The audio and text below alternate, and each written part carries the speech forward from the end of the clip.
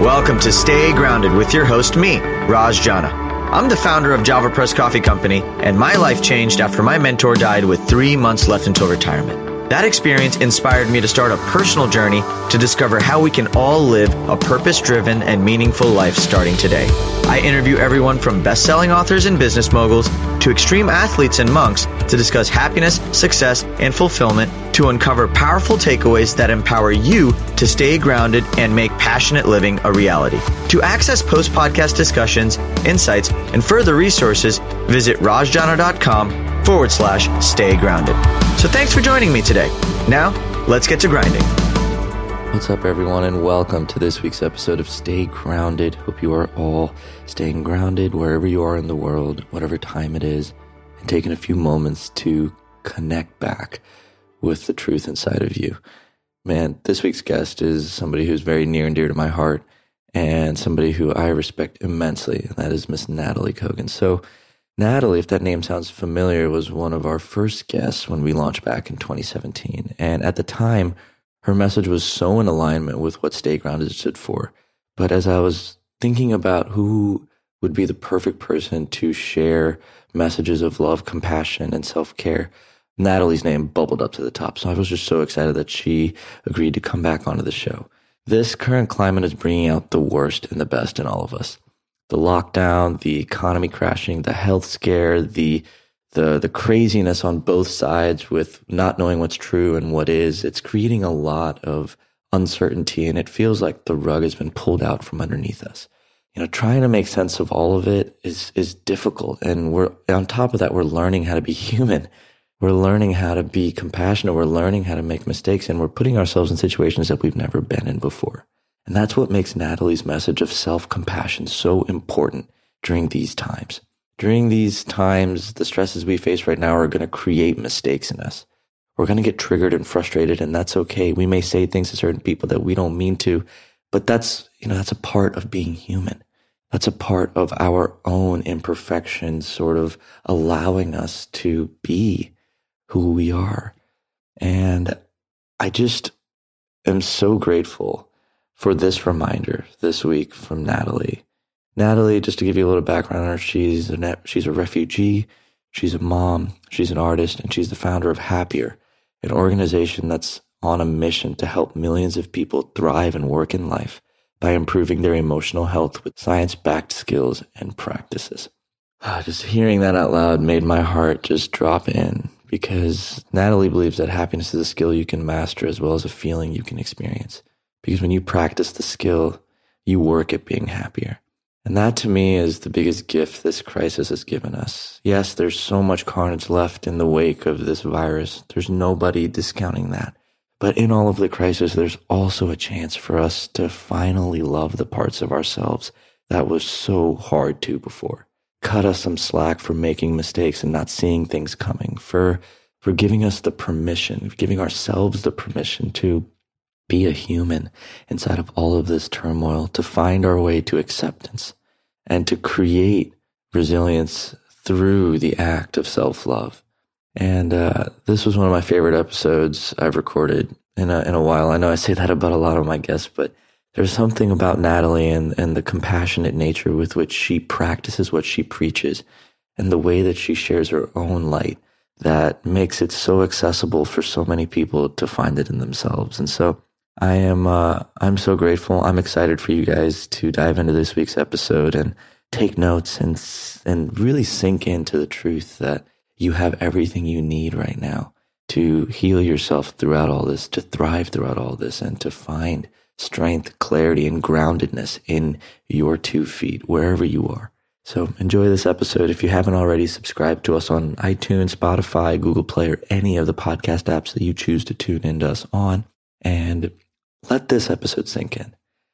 I listened to this episode a few times because it was so helpful for me. And if you feel called, you can always go back and listen to Natalie's first episode where we dive much deeper into the actual practices inside of her book.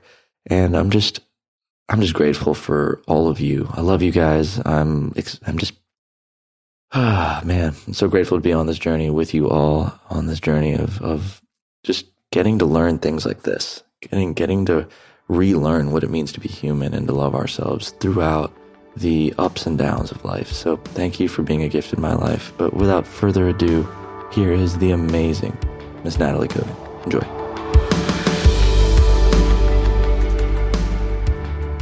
Yo, yo, yo! Welcome, everyone, to another episode of Stay Grounded. Hope you guys are all arriving into today with a smile, because I am sure as hell smiling on this end. How are you, Natalie? I am so grateful that we get to chat today. This is like the highlight of the day. So I'm really grateful that we just get to chat and then we get to share. So double grateful.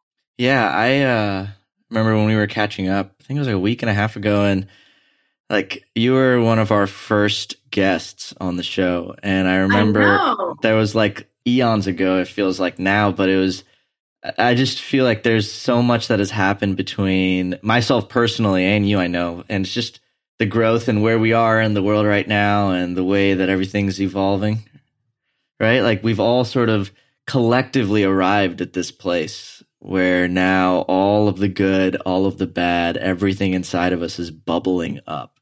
And so I wanted to, I guess, start the conversation with, now all this good and bad is bubbling up all at the same time, right? And I know that Happier, the message of Happier really clings on not shying away from any of it, right? Yes. So like, how do you approach sort of this period in time where you've got the good coming up, you've got the bad coming up, you've got all of it coming up at the same time? How do you sort of dance that dance of being human inside of a... Yeah, all the things you said. I mean, look, it's interesting. I've been saying, I know I shared with you, I've done something like 50 virtual sessions in the last 8 weeks for companies and teams, because we're in that time where we need the help. And I almost feel like I've been trying, like my whole life, I've been getting ready for this moment in a way that I think this is an opportunity for all of us to be more human, right? One of the things I've been saying to myself for a long time, it took me a while to say this to others, is nobody wants you're perfect. Everyone just wants you're human. And I think we're in that place, but it's hard, right? It's really hard. There's so much we're feeling. And because we're all social beings, we're all feeling all the things the other people are feeling.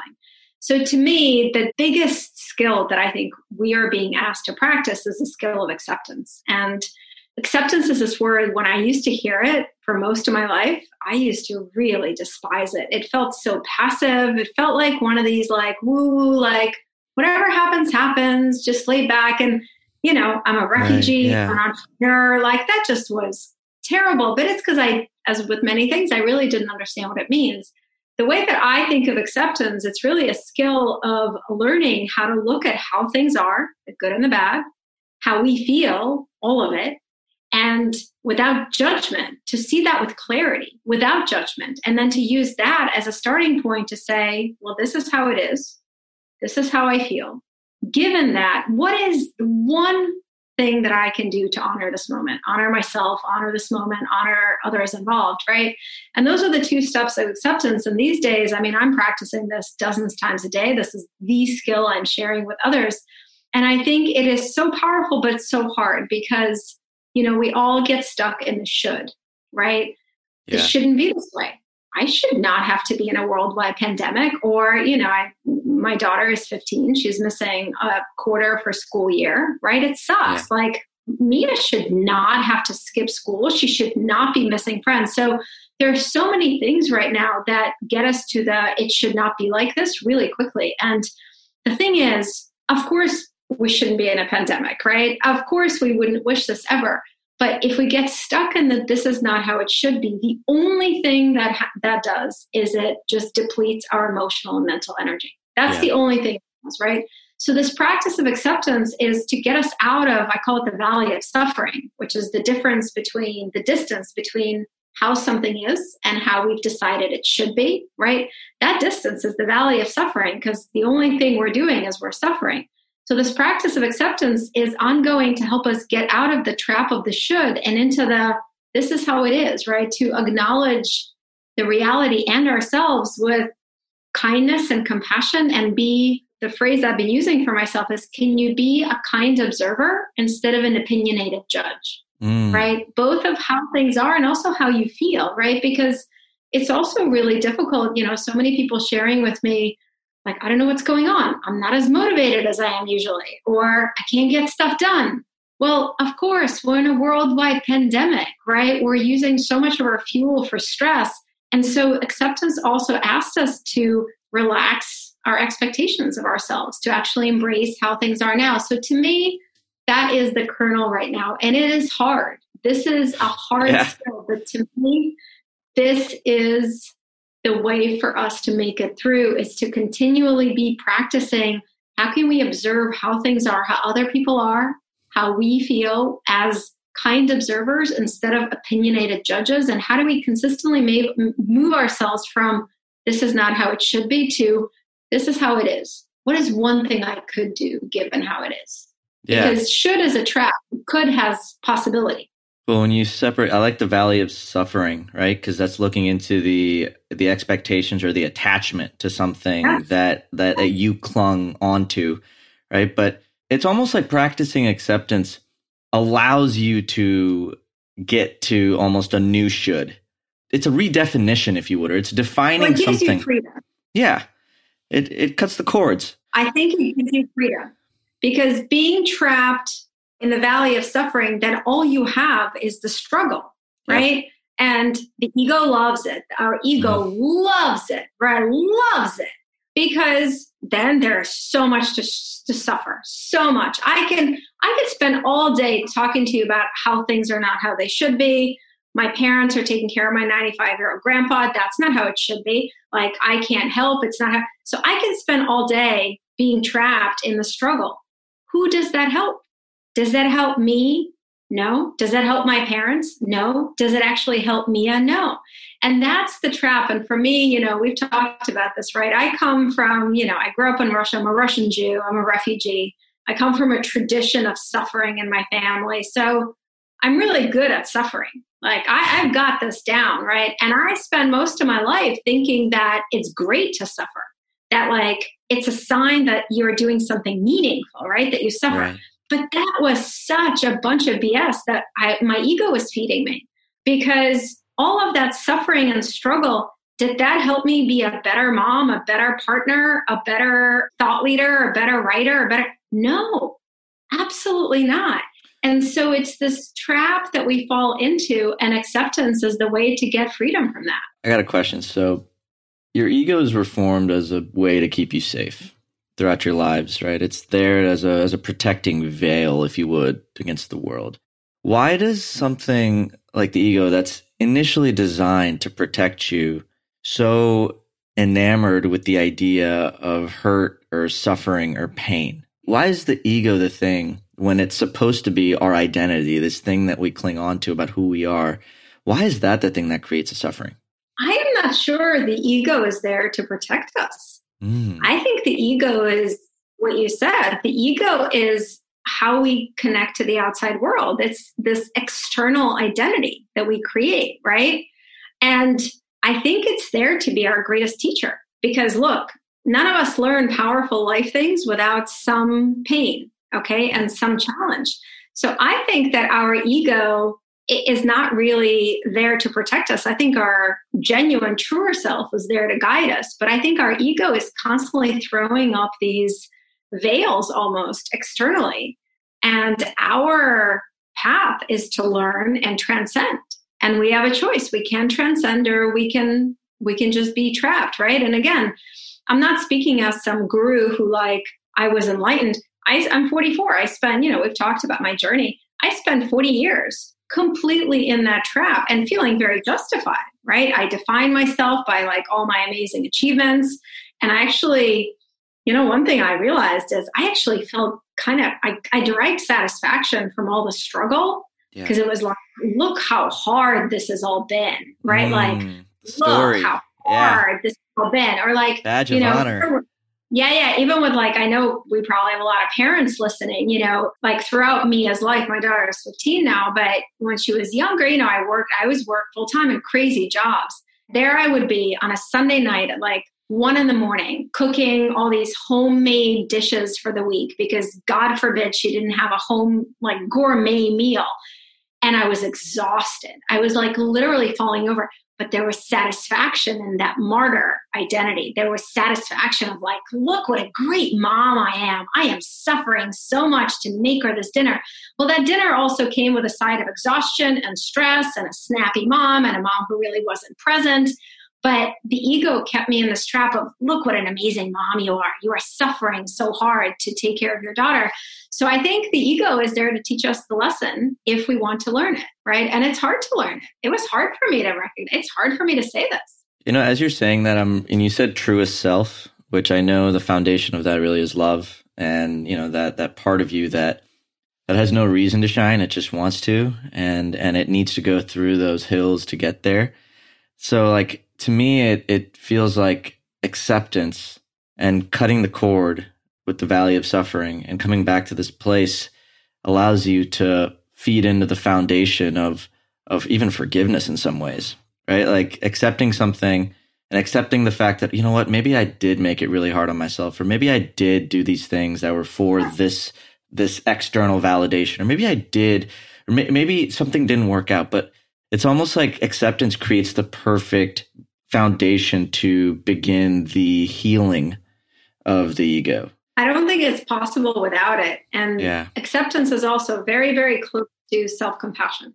So we cannot truly practice acceptance without self-compassion, or acceptance of others without compassion, because compassion asks us to recognize that we are human, we are imperfect.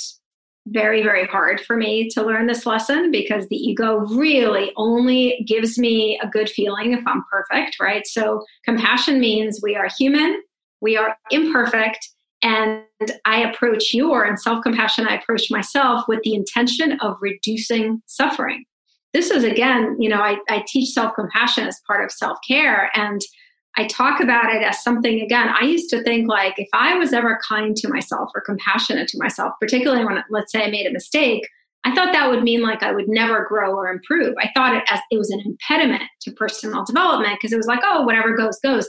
Again, a huge misunderstanding, because self-compassion doesn't say you never have to improve. It just says, I recognize I'm a human being. I recognize I'm not perfect. I recognize I have feelings. I recognize that I make mistakes, and I want to approach myself with the intention of reducing my own suffering, because if I'm not wasting all of that emotional energy on suffering, I actually have more of it to grow, to improve, to do all the things I want to do. Again, it's that trap, right? Because I used to pride myself almost on how harsh I was towards myself. Like that was a source of pride. Because like, look, I'm so harsh towards myself. Like, this is how I become better. Also a bunch of BS. Because if you're always harsh towards yourself, if every mistake is like a mortal sin, which is how I used to approach mistakes, you actually start trying fewer things. You actually don't want to grow and learn because that involves making mistakes. And so, you know, there's tons of research actually that shows that self-compassion increases motivation. It increases resilience, because if we know that if we make a mistake, we're not going to destroy ourselves with self-criticism, we're more likely to try new stuff. We're more likely to grow. And so to me, self-compassion is also a hugely important skill for these times, and compassion towards others. And to me, they're really related, acceptance and self-compassion. So in the world of self-compassion, I get making a mistake and then being kind to yourself for making a mistake because you're human. What if you make mistakes that hurt people you love? Right. And then there's almost like there's their egos, there's their it's like this like self-deprecating. How do you practice self-love when the mistakes you make end up having like a ripple effect? Whether if you're a leader and you have thousands of employees and you make a mistake, and it like, how do you get into a place where you practice self-love and self-compassion when the mistakes you made have impacted so many people in a negative way? It's a great question. And also just like a moment for all of us to realize that we all are making those. Yeah. This is also the other thing, right? Like this myth that we can be perfect. Like I had this myth, also just a veil, right? We're all making those mistakes a lot, big or small ones, right? We do stuff that hurts our families, our friends, our people we work with. We either accept it or not, right? And so to me, that's where the practice of self-compassion is so powerful. Because again, it doesn't say, okay, whatever you do is fine. Go ahead, hurt everybody. It's fine. That's not it. It says, okay, I'm a human being. I made a mistake. Instead of beating myself up for it, what can I learn from it? Instead of being harsh towards myself or getting trapped in guilt, which is another fantastic trap from the ego, right? Again, I grew up in a family where guilt is like a very revered emotion, okay? Like you gotta feel guilty. What does it do? Like the guilt is something I've been working on this year. It does nothing.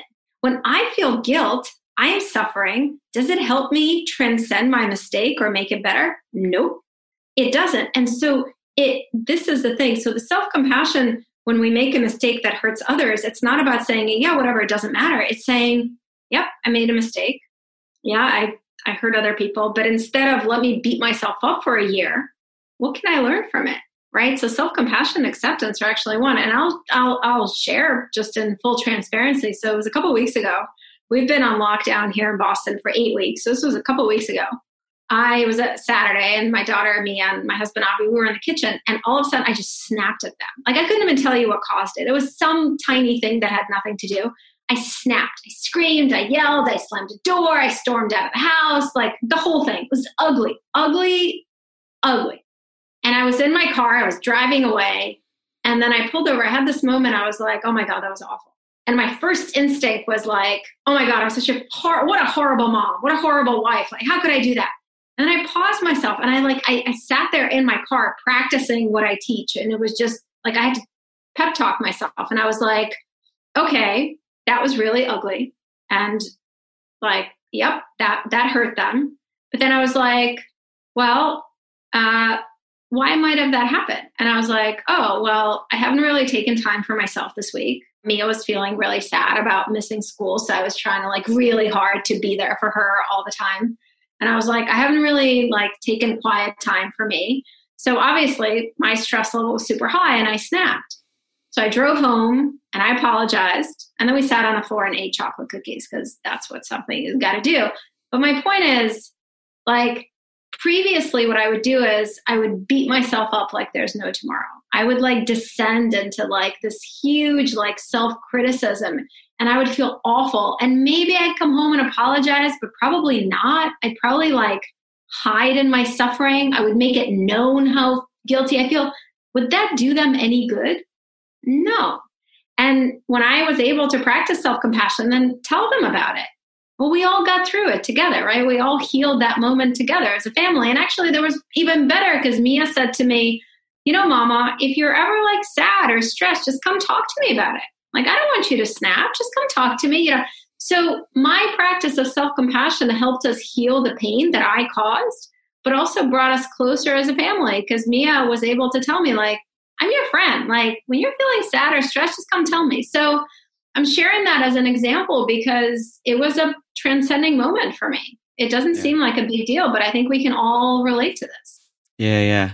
I think self-compassion is one of those things. It's like a muscle that just gets better over time, right? Like I could see it in that situation, but there's situations where like you beat yourself up before you even deliver the damage, right? Like think about it, especially in this climate. Like I know so many of my friends and colleagues who have had to lay off tons of individuals, furlough lots of individuals. And before they even make the announcement, there's this massive amount of guilt and shame and peace. Like, and they don't know how these employees are going to receive it. Some employees may say, this is the best thing that ever happened to me. I've been waiting for you to fire me. Some may say, but like for individuals who are in that position, right, who maybe feel like they've done something that's eating them alive, that they've got this, and they don't know how to practice self-love because they're afraid of what's going to happen. Like it's like they're avoiding practicing self-love, but they're also avoiding telling the truth and putting themselves out there and acting as they need to in their truest, highest self, which is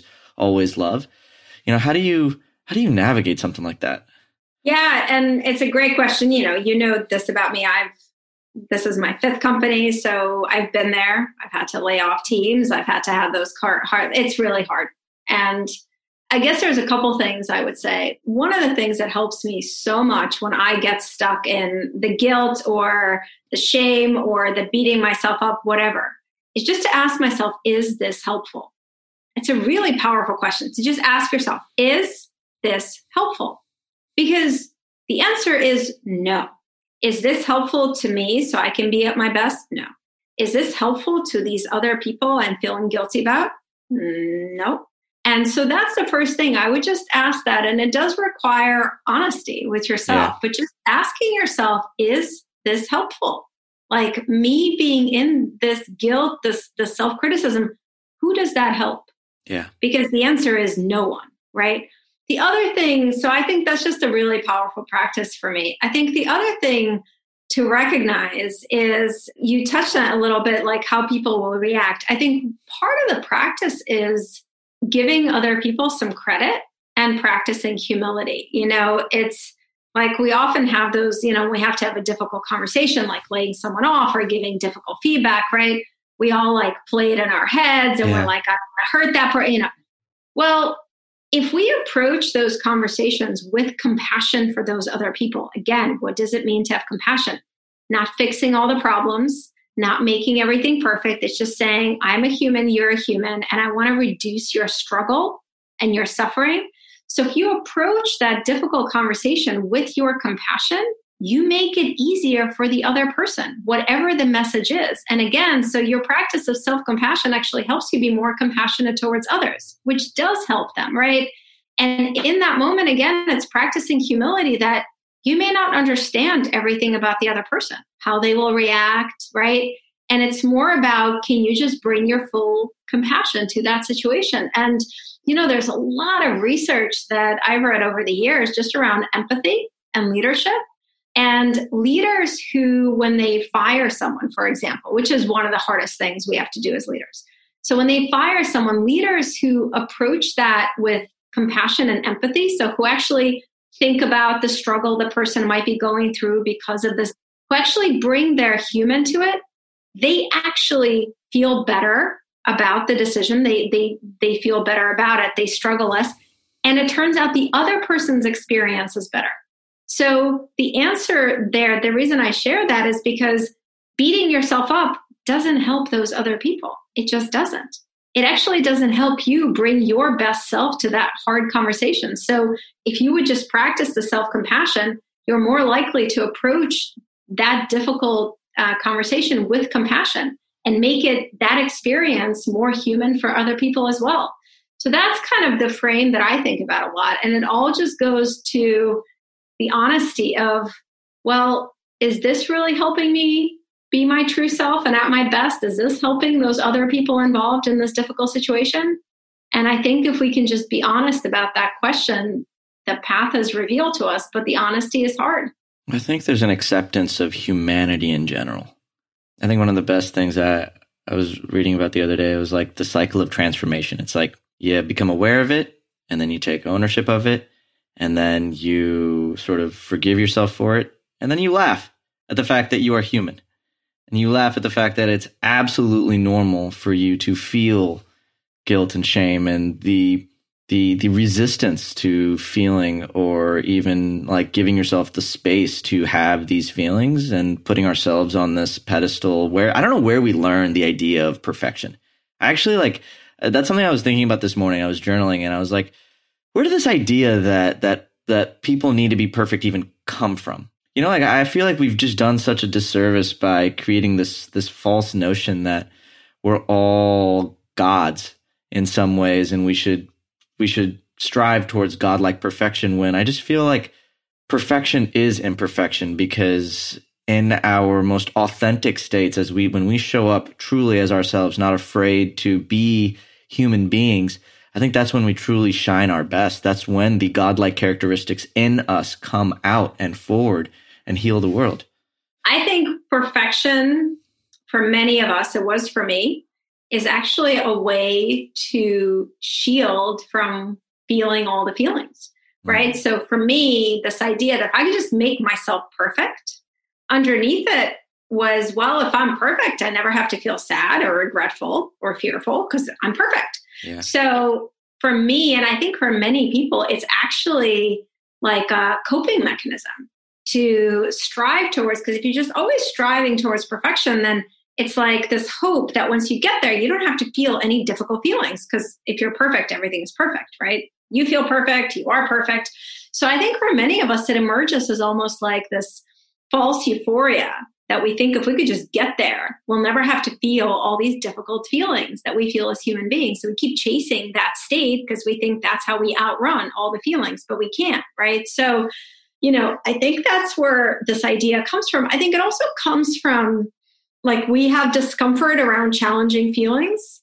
And as a society, we have discomfort, right? And so, one way to not talk about the challenges and the opposites and the, contrast of being human, one way to not do that is to just talk about shiny, perfect things, right? That's one way to do that. That's a great way to do that. And so we do that as a society, right? We kind of do that because then we don't have to get messy.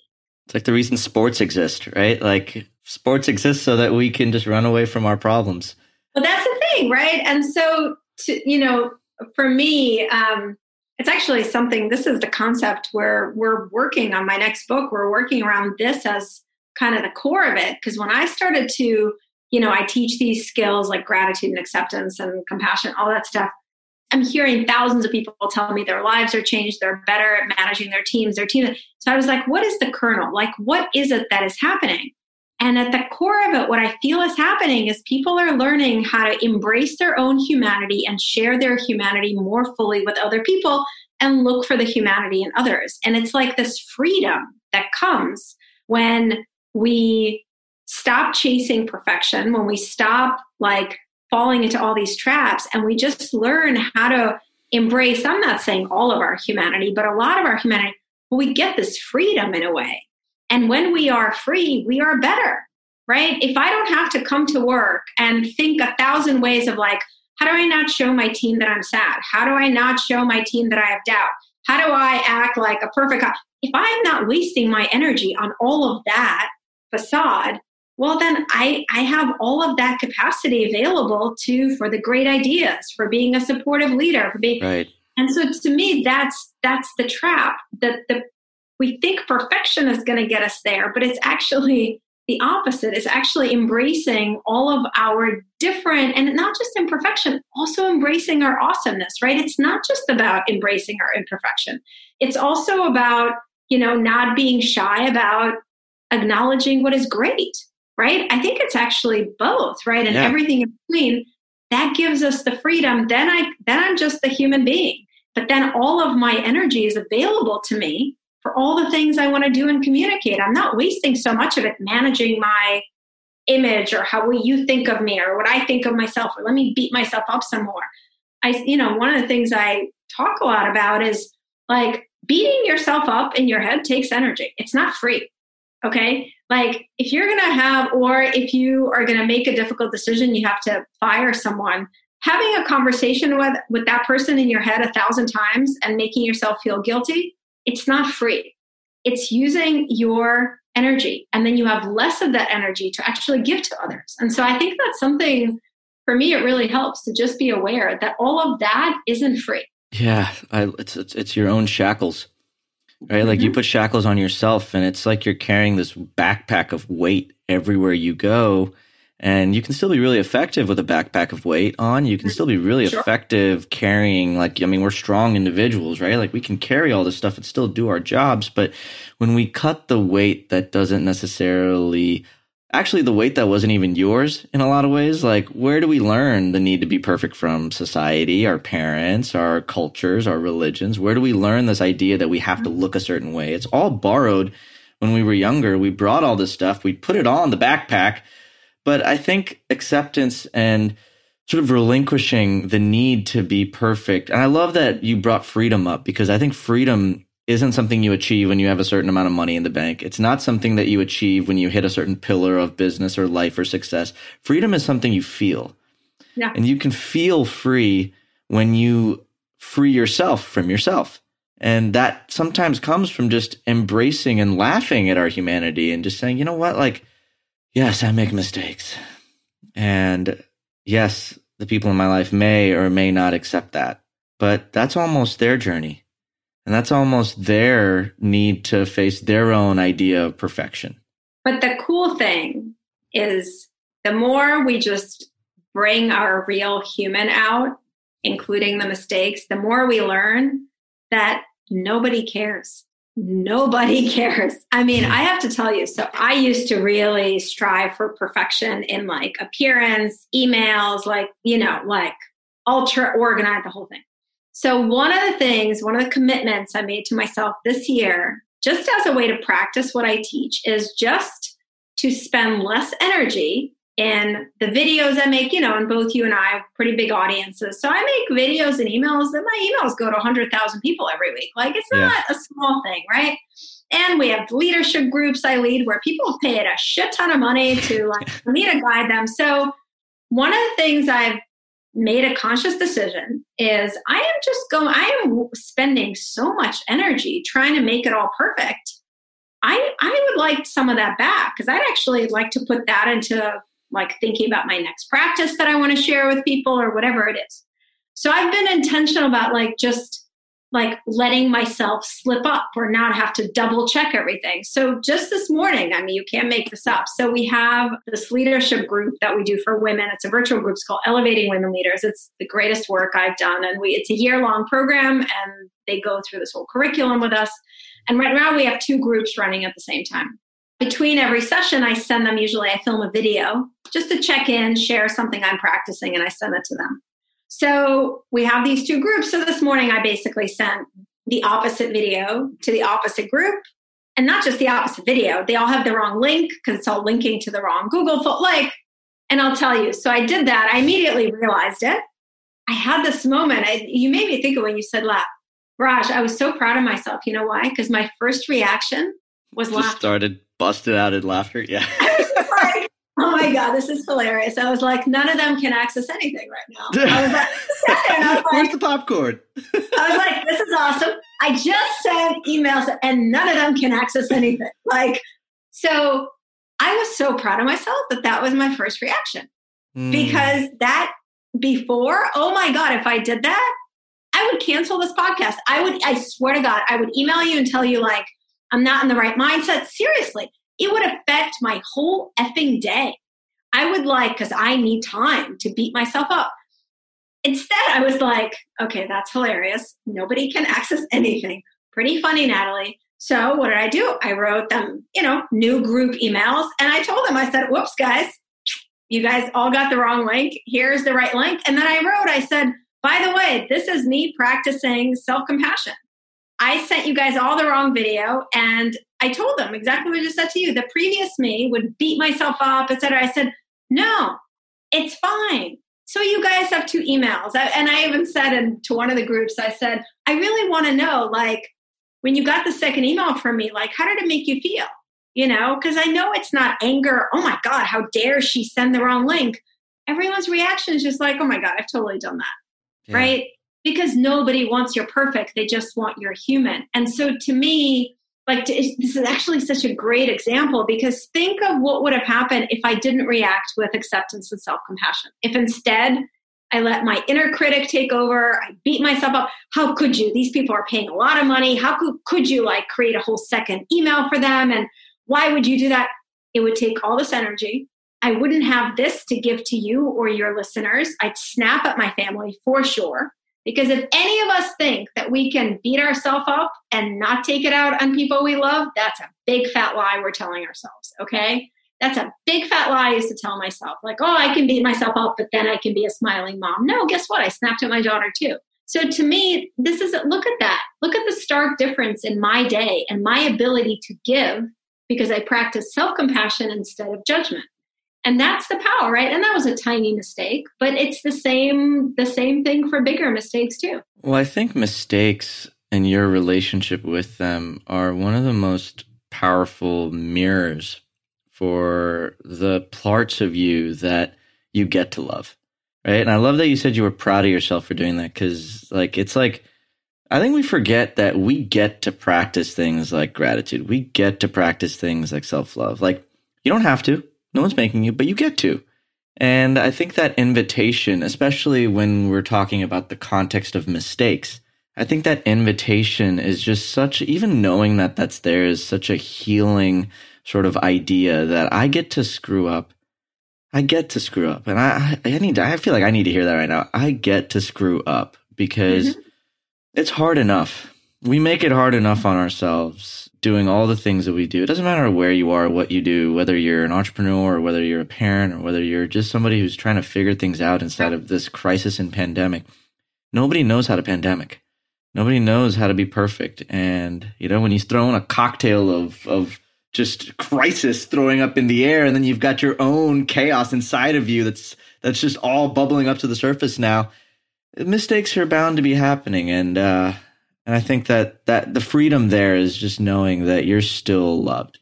You're still loved in some way, shape, or form.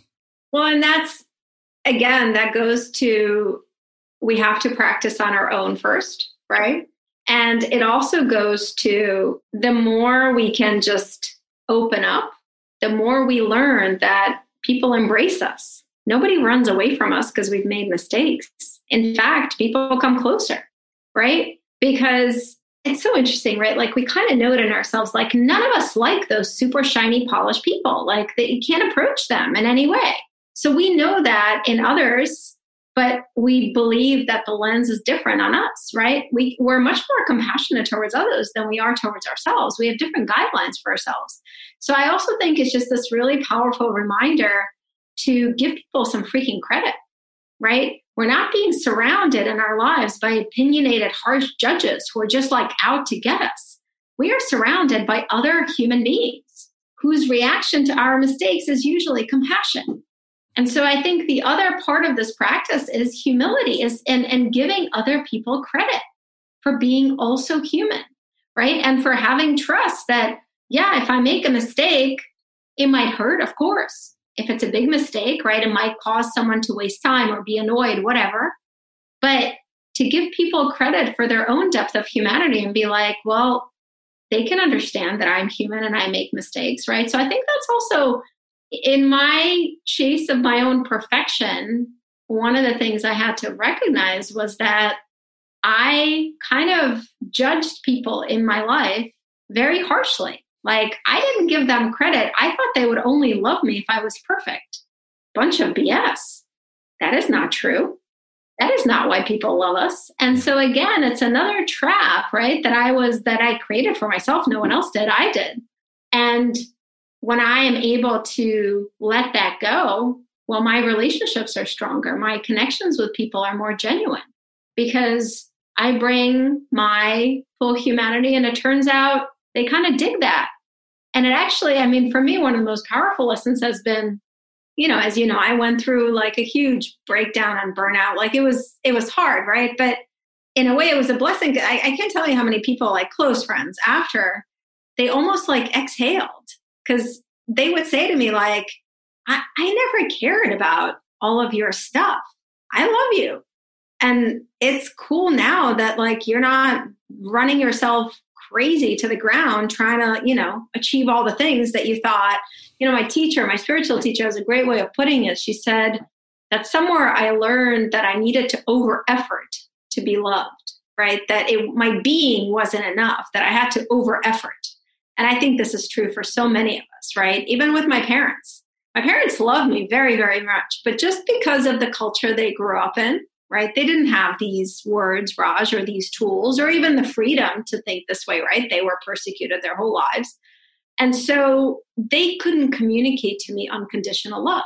Of course they love me unconditionally, but they didn't have a way to communicate that. So I kind of learned that, I bring a good grade home, they smile. So that means they only love me if I'm getting the best grades. That was my own thing. That's not what my parents. So I learned this idea. I'm 44 years old, and this is something I'm still working on, that, like, because I constantly have this thing, I'm not a good enough daughter. I'm like not doing enough for my parents.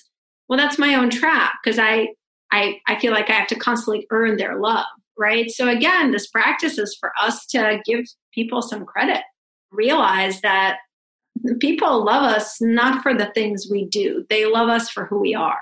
And I think when you remove the need to be loved by others because you can fill your own cup up first, I think that is sort of the foundation, right? Like, I think that's that's the bridge to you having the courage maybe to even make mistakes or fail or be human in front of others, because the foundation that you fall back on is the pillow of love and self-compassion and the space that you hold for yourself. And I think and I wish they taught that in schools.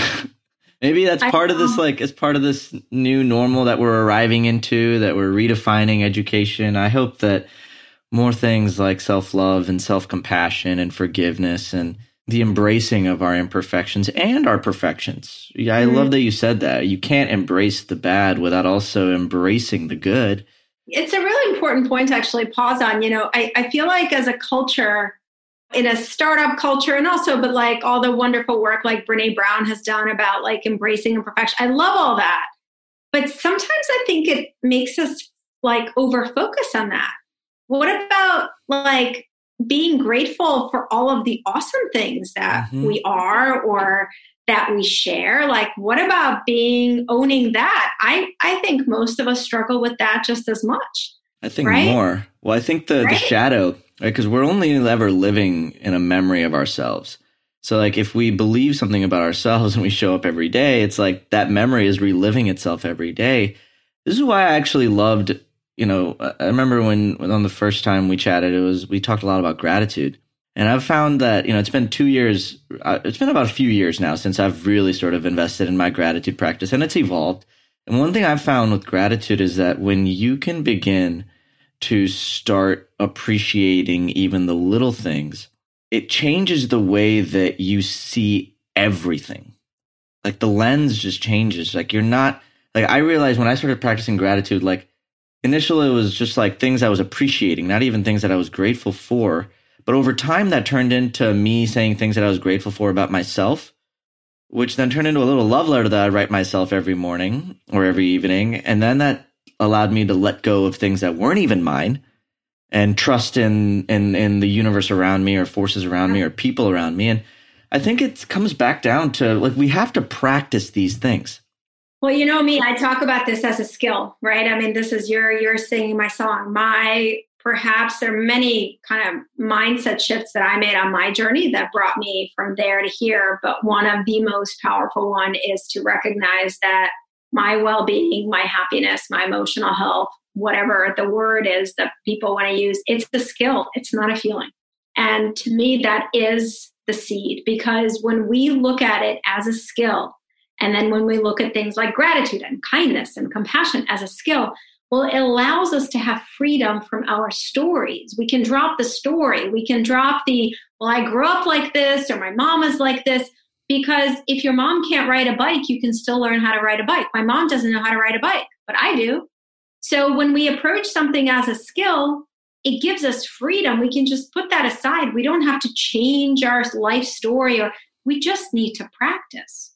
And it meets us wherever we're at, right? Like with any skill, right? If you're an advanced piano player, like my daughter has been playing piano for 11 years, her baseline skill is really high.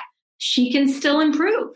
The more she practices, the more she improves. If you've never played piano, okay, you start with more basic practices, but you improve. So to me, this is the really powerful kernel, is to recognize that we're not meant to know how all of this is. We're not meant to just have it, and that's part of perfection.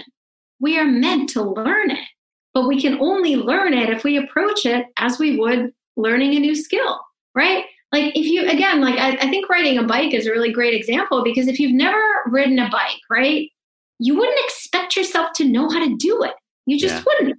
Like you would need to start with some training wheels or someone helping you. You would expect to be scared. You would expect that, oh my God, there's a tree. Like, what do I do? And so it's somehow with life and with these life skills, we like have this false expectation that we're supposed to know how to do it. We're not. We're supposed to learn and be open to learning how to do it. And this is like, right, you say like, we should teach this at school. I'm with you. Like one of my dreams for Happier is to have a nonprofit division that develops everything I teach into a curriculum for schools. Because 1,000%.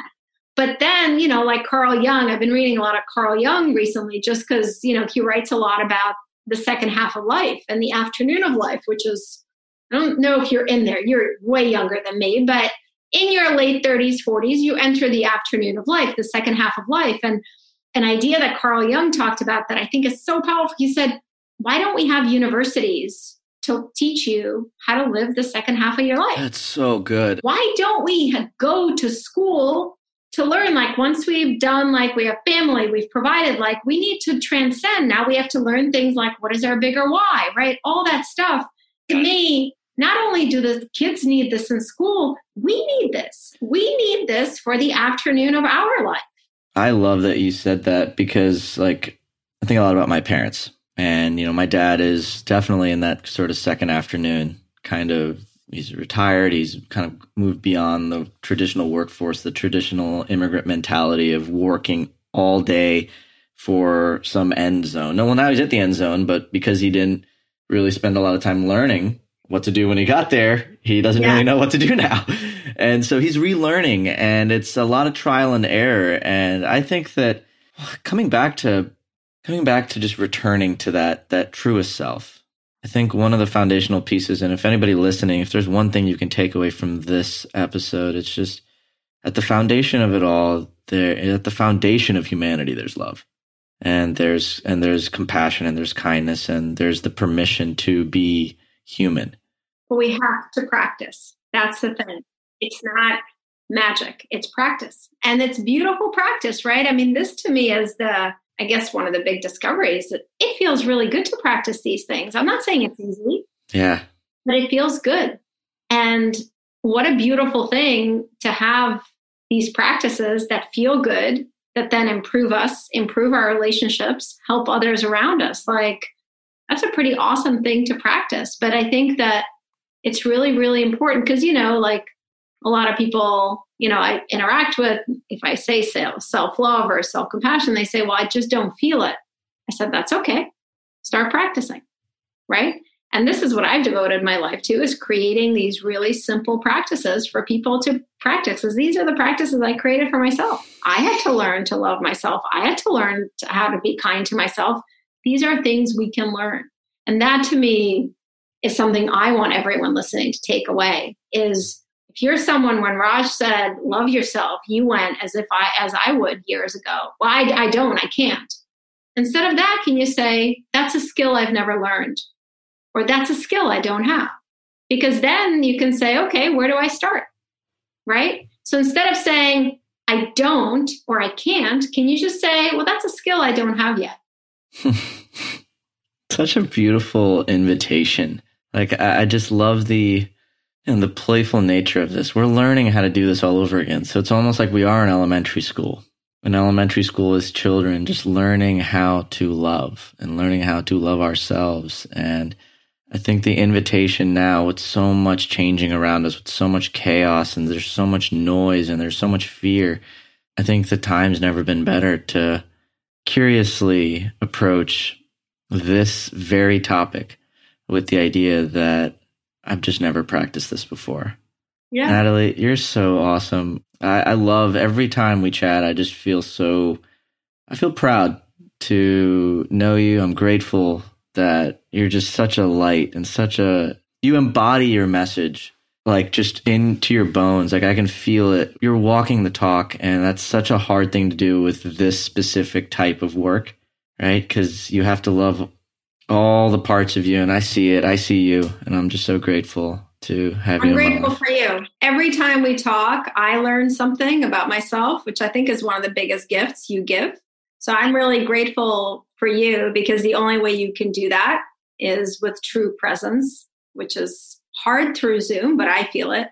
And so I'm really grateful for that, because I think it's really, like I said, it's a big gift that you give me every time we talk, that I actually learn something about myself. And I'm someone who studies myself all the time. That's part of my work. So I'm really grateful for you. And I think a big testament to true humanity for two people with very different lives, very different ages, very different backgrounds, different locations, to be able to connect and have this meaningful conversation. And I think that's actually a great note to end on for everyone. This is what happens when we bring our humanity to each other.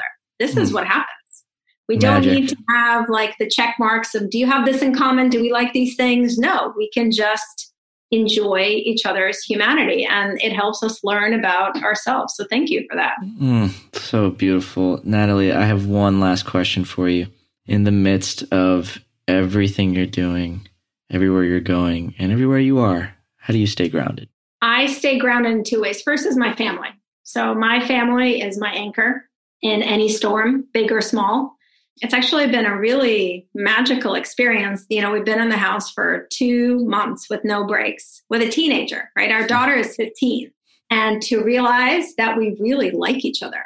My daughter said, I thought I would be so sick of you guys, but I like you more. And I said to my husband, write that down. Like, quickly write it down. But it's really true for me. My family is my anchor. My family, my parents, it's truly, when the world feels out of control, I know what I come back to is what is one way that I can be there for them. And that really helps me. And the other way that I stay grounded is by fighting for moments of joy every day. And right now it's a fight. Right now we have to fight for joy because it is really easy to not feel it. We have all these other emotions. And so my other way is to fight for joy. One of the ways is, like, you see all my art behind me. I paint. I don't have a lot of time, but that's one of the ways. Or a gratitude. Every time I see one of your paintings, I'm like, gosh, man, like, she does this part-time and she's rocking it. Like, they're so colorful. I just do it for joy, So whether it's painting or going for a walk or taking a couple minutes to read like pages of a book that make me feel good, it actually, like, fighting for those moments to just feel okay actually helps me stay grounded as the storm rages on. Wow. Natalie, you're so good. You're such a great human. I'm so grateful for you. I want to give you I can't wait to hug it out on the other side of all this madness. I know. We're gonna. We're so overdue. We're so gonna. We might have to be wearing, bubbles, protective bubbles, but we're gonna do it. Like those Big Hero 6 bubbles, oh man, I can't wait. Well, I can't wait, my friend. This was awesome. You're so great. You're so thoughtful. I mean it. It's such a gift. I mean it. I meant what I said. So I'm so grateful. Fully receiving it. Well, on that note, everybody, that is a wrap for this week's episode of Stay Grounded. I'm your host, Raj. This is your old friend, Natalie. And from us, stay grounded. We'll chat soon. Thanks for joining us today on this episode of Stay Grounded. I hope you found this interview helpful as you create your own ways to live an extraordinary life. For more resources and support, please visit www.rajjana.com/Stay Grounded to join the official Stay Grounded Facebook group, a place where aspiring life enthusiasts can connect and ignite passion for life together. My hope is that the positivity, content, resources, and support in this group will resonate with you on a deeper level. That what you hear in our podcast, read in our thoughtful posts, or learn in our courses will empower you to live with intention, uncover true purpose, and challenge the internal dialogues that stop you from being who you really want to be in your life. Again, thanks so much for joining us. Stay grounded.